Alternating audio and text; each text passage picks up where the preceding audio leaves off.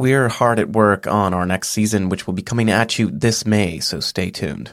In the meantime, we're featuring the work of people we think you'll love and revisiting some of our favorite Love and Radio episodes. What can you just can you set the scene for me? Like for someone that never been here before? Scene? Where we explain it and then what we're looking at and where we are. We're on the corner. No, that's too much information for your radio station. Way too much. I'm going to tell them. They're going to know where we are. Like, that's a given. I'm just asking you to say it. No, I'm not going to say it. Okay, well, we're at King Eddie's. What does it look like? Just say what you're looking at. King Eddie's off the hook. There are people standing out in front. If you go inside, there's going to be a bouncer. You know what I'm saying? He regulates pretty good. Then there are going to be some people at the bar. You're going to see a couple cute white girls. You're going to see a couple cute black girls. You're going to see a couple cute Hispanic girls. And you're going to, you know what I'm saying? You're going to get your swag on. You walk up in there, and then automatically, you know what I'm saying? You're going to, all eyes are on you because you got that 100% swag going anyway, right? You sit down, you know, you order a drink, right? You order the lady next to you a drink. You know what I'm saying? You know, you have a discussion, you take her out on the dance floor, and you dance with her when nobody else is dancing in the whole bar, right? And you make her feel like a lady for a little while, and she doesn't even have to be that attractive. And then they're all going to start like, wow, you know, this guy is just like, you know, but it's with this guy, you know? And they're going to want to have that vibe. And they're going to gather around, and they're going to start, you know, there's a science to it, too. There's everything that you can imagine up in there. Everything that you want, you know. You want a girl, you know what I'm saying? You want whatever you want. You want some bud, whatever you want. It's up in there. But it's, you know, it's just like any other place down here on Skid Row. That's what this place consists of. It's disease and drugs and alcohol and poverty. Yeah. An outside giant insane asylum. That's what it is. The devil's den. That's where you're at. Yeah.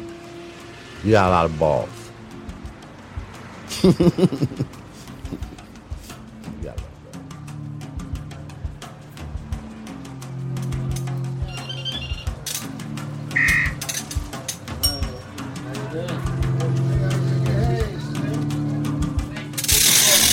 From Radiotopia, you're listening to Love and Radio. I'm Nick Vanderkolk. Today's episode, Another Planet, featuring Clyde Casey. Downtown L.A. back in the later 80s, there was a lot of cardboard condos where people slept on the street, a lot of missions.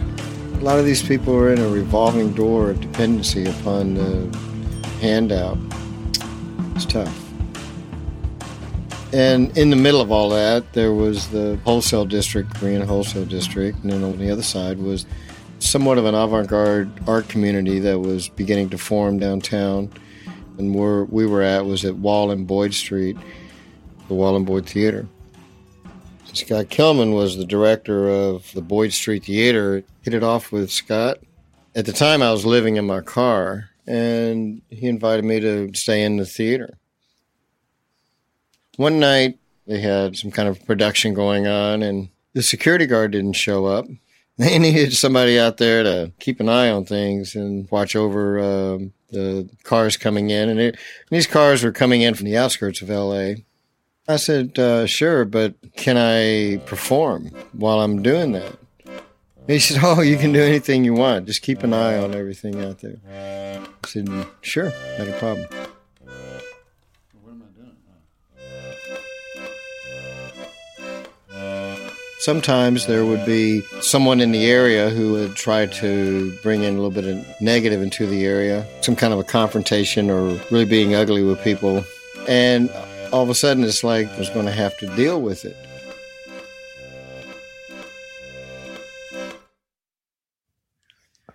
All right. Can you just do an introduction for me? Oh, okay.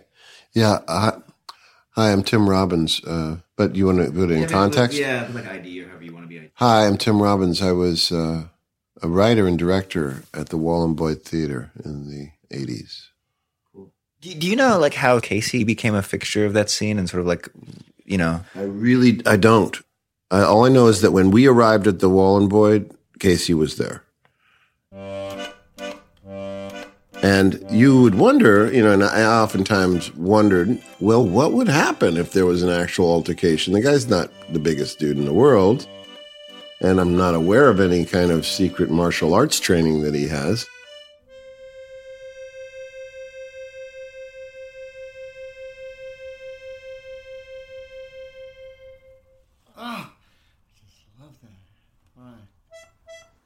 The theater had closed for the evening. It was around 1 o'clock in the morning and everything was real quiet. I witnessed this. Casey is just doing his job, you know. There were these two guys. They were coming from opposite directions, and one guy was really wasted on wine, you know. I mean, he was really drunk. And the other guy was kind of, I don't know what it was, crystal meth or cocaine, I don't know what it was, but he was really hyper, you know, and he was jumping around, and the guy who was drunk kind of stumbles over to him and reaches out his hand. This guy came up to me and asked me for $1. The other guy, he reaches in his pocket, pulls out a knife, trying to attack him. And then that's when I would just like back out of a situation and I'd do something different. Do something different. Do something different. Casey, he had a military uniform. He had boots, military boots, a beret, and he had sort of a military belt and holsters. And where a policeman would have a gun or a nightstick or something, on one side he had horn, like those bicycle horns that you squeeze and it goes whack. On the other side he had a phone. This was before cell phones, really, so it was a portable phone. It didn't work, really. I mean, just if you punched it, it would ring. First he hit the horn, you know. Whang! These two guys look up, you know. They both kind of, whoa, you know, what is this? And then the phone rings. I have a telephone call coming in. Maybe I should answer it, huh? Pull the antenna out. Casey answers it. Hello? Oh, yeah, okay, yeah. It's for you, man. Oh, it's long distance. It's for you. I'd say it's for you. It's collect. It's collect. Do what? Do what? He hands the phone to the guy who has the knife out. Really, it was a long distance collect call from the planet Yuma, home of the Yumites. You might not. The guy just looks at him like, what? And you walk towards him with antennas coming out of the glasses. You honk the horn. You buzz the buzzer. He looked down at the ground. He looked at himself. He looked at the guy, the drunk guy, and he just started laughing. More than anything, to dissuade the negative from the area was my harmonica. And the guy's saying, no. You know, get away from me, man. Get away from me, you know. You know, and these two guys looked at each other. The drunk guy says, so, hey, man, can you spare me a quarter? You know?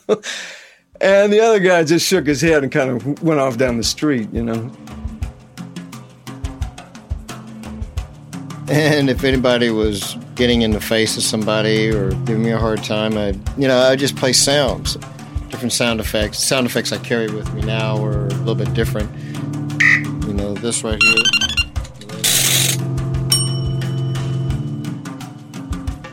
And just being abstract and surreal really worked. I figured, well, so this was an avant-garde theater, so I guess that makes me the avant-gardian.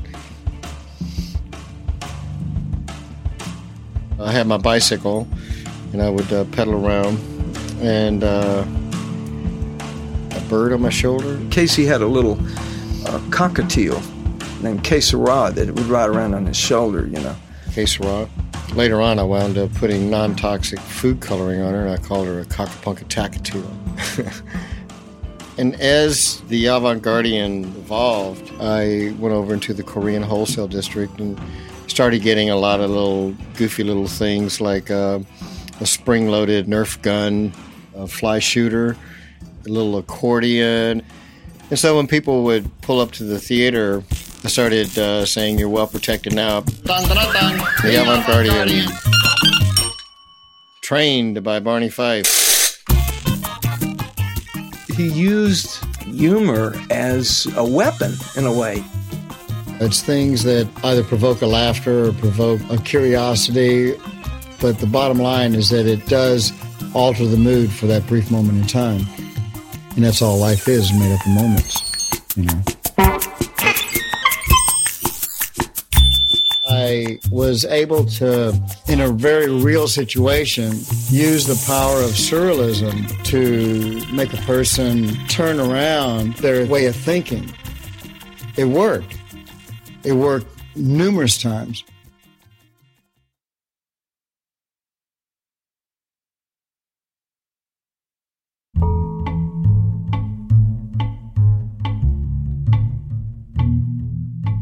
The plays we were doing at the Wallen Boy were satires. What we were doing on stage, Casey was doing on the street. He was there to be the ring of surreal protection around us. And like, what would he do? Like, what was sort of his role as the avant-gardian, but as the security guard in a sense? Well, he was. I think his role was to make sure the folks that came down there in BMWs stayed down there, because you roll up to the theater and you think, oh, this is a dangerous neighborhood full of thieves, and I'm going to turn around and go. And your date's going, well, I don't know, why don't we see the actors gay? No, honey, not down here. And then Casey rolls up in his bike, this bizarre-looking dude, and then he's like, hey, guys, how you doing? You can park right over here. I'll be watching the cars through the whole show. And then you go, on your date goes, well, it'll be okay. And so then everything's fine. Casey was there to make everything okay. That's what he was there for. A booga booga!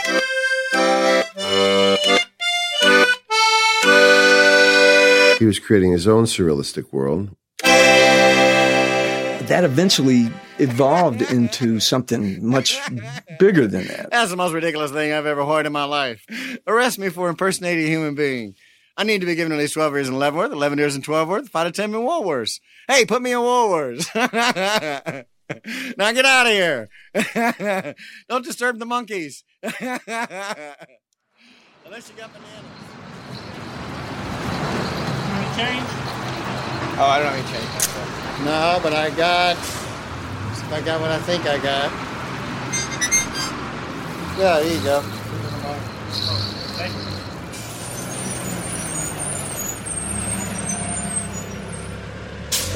Because the wholesale district,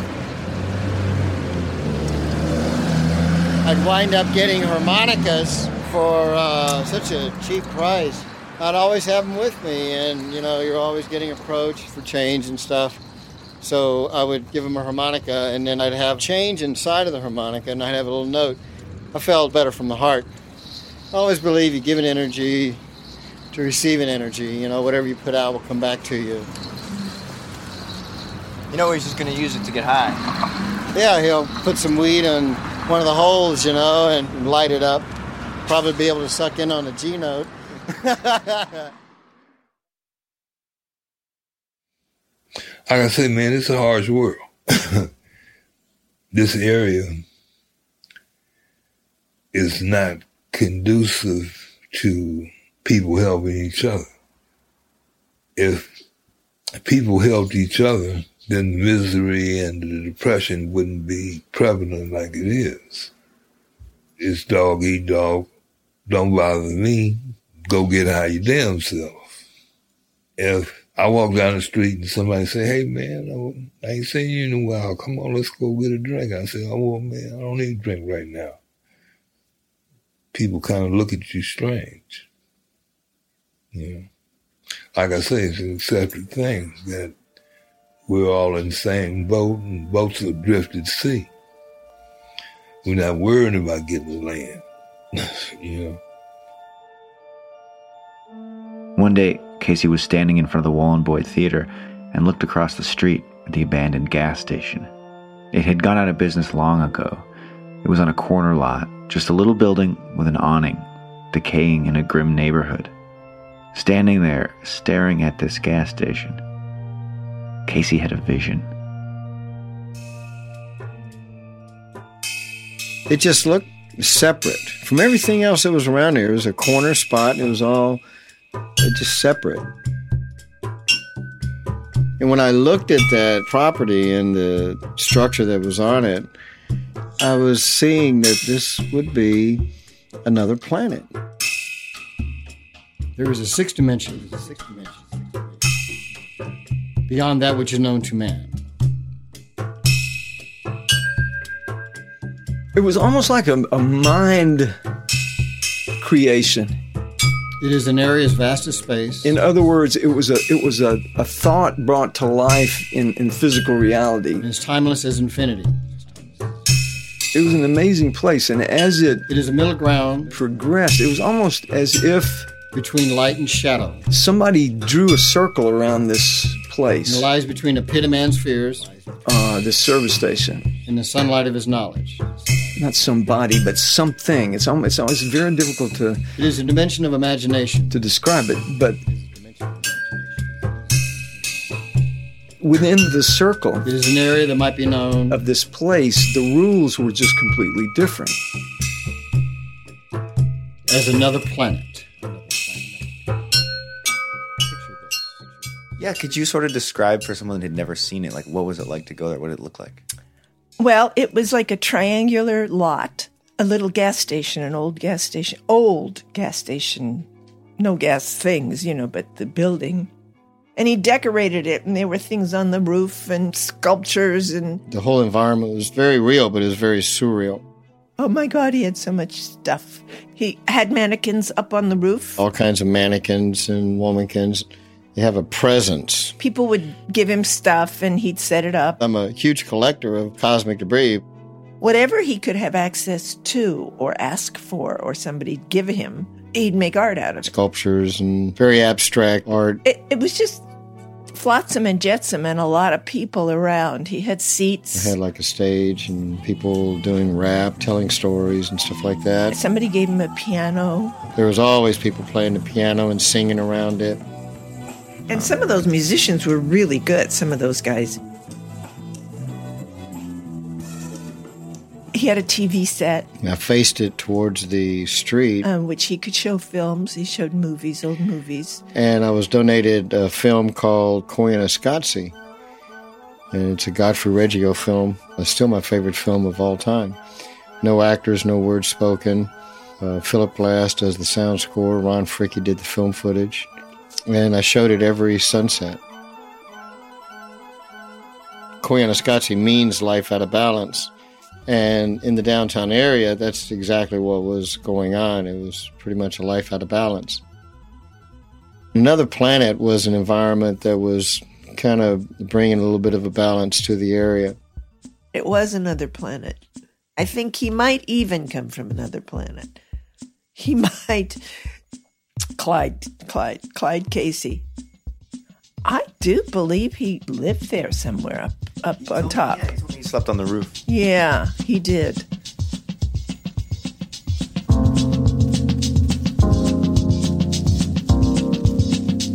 So people from the surrounding area started coming by. It was meant for everybody, but it turns out that the homeless latched onto it in a very quick way. And I pretty much let it be known that, make yourself at home. You can't camp out here, but it's open 48 hours a day, days a week. Welcome visitors, small planets, and no shirt, no shoes, no problem.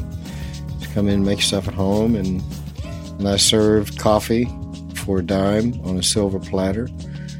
Kind of like a little bit of that southern hospitality, because originally I'm from Memphis. And I was just transplanting it into the gritty industrial downtown environment. So you're walking down the sidewalk and, hey, there's things to do. I had a big ping pong table. And he had chess games, chess sets up. Chess is the closest game to life. Whether I win or lose is not the point. I just love it. But another planet just was there. It was just that corner, which had life. Downtown didn't have a lot of life at that time. And another planet wasn't meant specifically for the homeless. It was meant for the neighborhood. There was always something going on, something to do. Just so happens that neighborhood was mainly the homeless. With Planet, it was like going home. maybe not at your own home, but at your neighbor's house. You know what I'm saying? Anybody can go sit in the Mission. But sitting in the Mission was like going to your pastor's house to a degree. For most people, missions are a place of last resort. You know, in Mission, you had to conform and stand in line, have proper attire, not be under the influence in any way, and have to deal with people who are basically hostile. Okay, so you've got conditions that you have to mentally prepare yourself for before you even get there. And that can be difficult, especially if a person has any form of mental problems. And the majority of the people in this area, myself included, should have been on some form of medication, and they weren't. At the planet, there was no actual hostilities, okay? And you knew that before you went there. So you could go there as you were and be accepted and welcome, okay?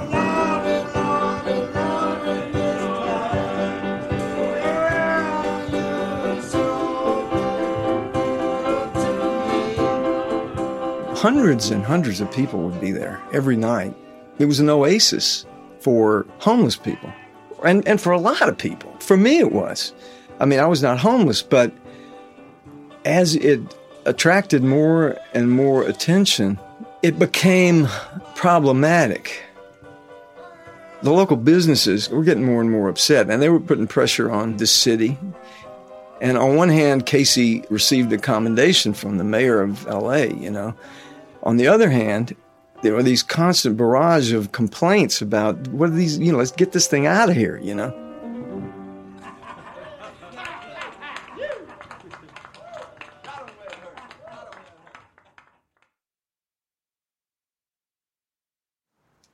In May of 1989, I thought I'd go surprise my mother for Mother's Day, and she's in Memphis. I didn't have the money to go there, and I thought, well, I'll just hitchhike. Quickest way to hitchhike is juggling, especially with pins, bright orange pins. People, you can be seen. They look like you're a clown who's escaped from the circus, and so they'll pick you up to take you back to the circus, you know. I had to leave another planet in the hands of someone. There was this woman who, she was somewhat of a missionary, and she'd been helping a lot of the homeless on the street and actually living in her own little cardboard box, and she was a real good help. And so I left it in her hands. But she didn't like all of the things that I had on the top of another planet, the mannequins and sculptures and and when I came back, all that stuff was gone. Her whole thing was getting jobs and pretty much taking care of the business issue of people's lives more than the personal, emotional effect of people's lives. And that's what Another Planet was about. It had to do with having a respite away from all of the chaos, the koyaanisqatsi that was going on all around, the whole out of balance, you know, and Another Planet was there to bring balance. She just stripped the visual magnet, just the art form and the form and design that I created there was just destroyed. It was like somebody just ripped my soul away from me, you know. It's not like it was all for me. I mean, I fixed it up for everyone to appreciate. And everybody did, except her. What did you say to her when you saw that? I said, you destroyed a good thing. I was invited to house sit an artist studio, her studio and her turtles. She had these big turtles. I got a call like midnight, 1 o'clock in the morning. I can't remember what time it was. Said that the place was on fire. Los Angeles Times, August 10th, 1989. Another Planet, an abandoned Skid Row gas station that had been converted to a shelter and cultural center for the homeless, was destroyed early Wednesday by a fire that eyewitnesses said was set by a transient who appeared to be mentally deranged. Whew, man, it just threw me for a loop.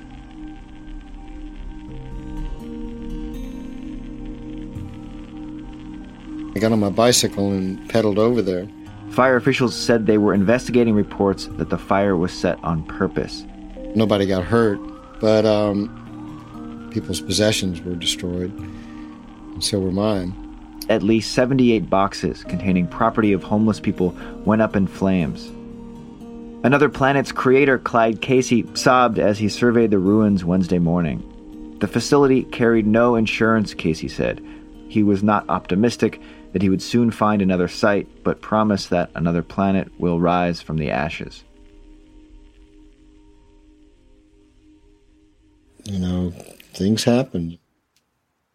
Things happen when you believe in something and you believe in it strong enough to where you know that it's necessary.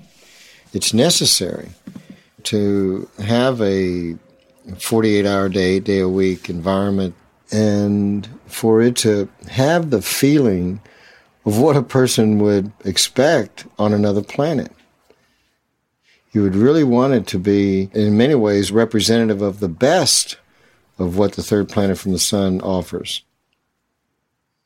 People who are, out on the street and living in dumpsters and hiding away from the enemy of the night, to have a place that was like a little oasis, a little island of tranquility was cloud nine, and you just don't find that in any city, anywhere. You've got to pay for your seat. You've got to contribute something to be there.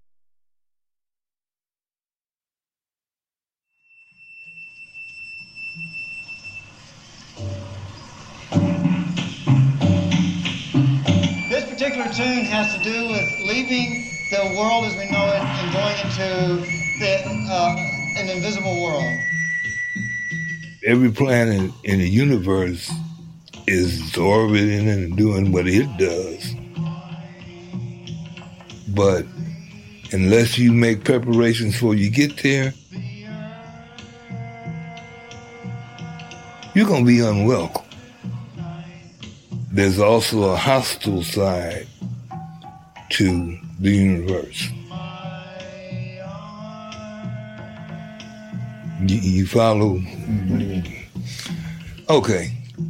Well, like they just found water on Mars. For years and years, they believed that there was no actual water.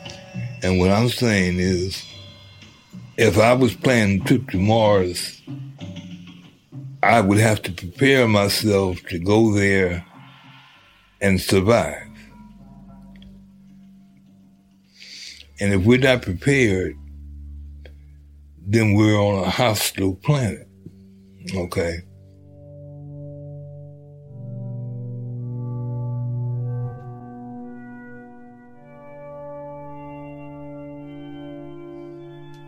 All I really want to do is, right now, is to get another planet revolving again. And whenever I do get another planet going again, I want the headquarters to be in Roswell. I want to do it in Los Angeles and Skid Row, and I want to do it in New Orleans. Set up a geodesic dome, or 2 or 3 or 4 or 5 or 6, and just really do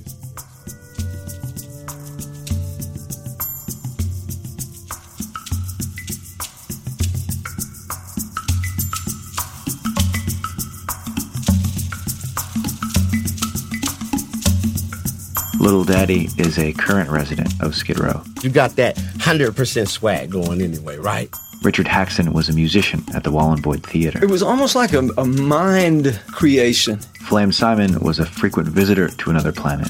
Oh my God, he had so much stuff. Tim Robbins is a movie star. But you want to put it in context?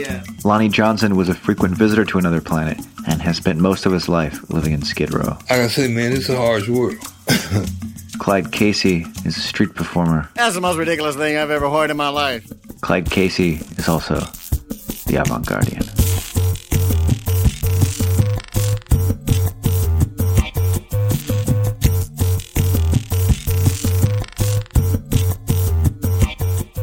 That's it for Love and Radio. This episode is a co-production with the Organist Podcast from The Believer magazine and KCRW. Check them out at kcrw.org/believer. The show was produced by David Weinberg, Brendan Baker, and myself, Nick Vanderkolk. David's podcast is randomtape.com, and if radio producers were stocks, I'd be investing pretty heavily in David right now. You know he's just going to use it to get high. Thanks also to Austin Hines. What I'm doing right now is I bend forks and I crank them up a notch. Make them into bracelets, and I put little miniature Hohner harmonicas. Then I engrave inside of the forks some of my fork-related sayings. Forksooth, I say, go forkward with fortitude, and may the forks be with you. It's the most ridiculous thing I ever heard in my life, you know. Love and Radio is a part of Radiotopia, which is supported by the Knight Foundation and MailChimp, celebrating creativity, chaos, and teamwork. Radiotopia is a collective of the best story-driven, creative, cutting-edge radio shows in the universe. Check out all the other Radiotopia shows at radiotopia.fm. Thanks for listening. And shoot me an email if you feel inspired. It's contact@loveandradio.org.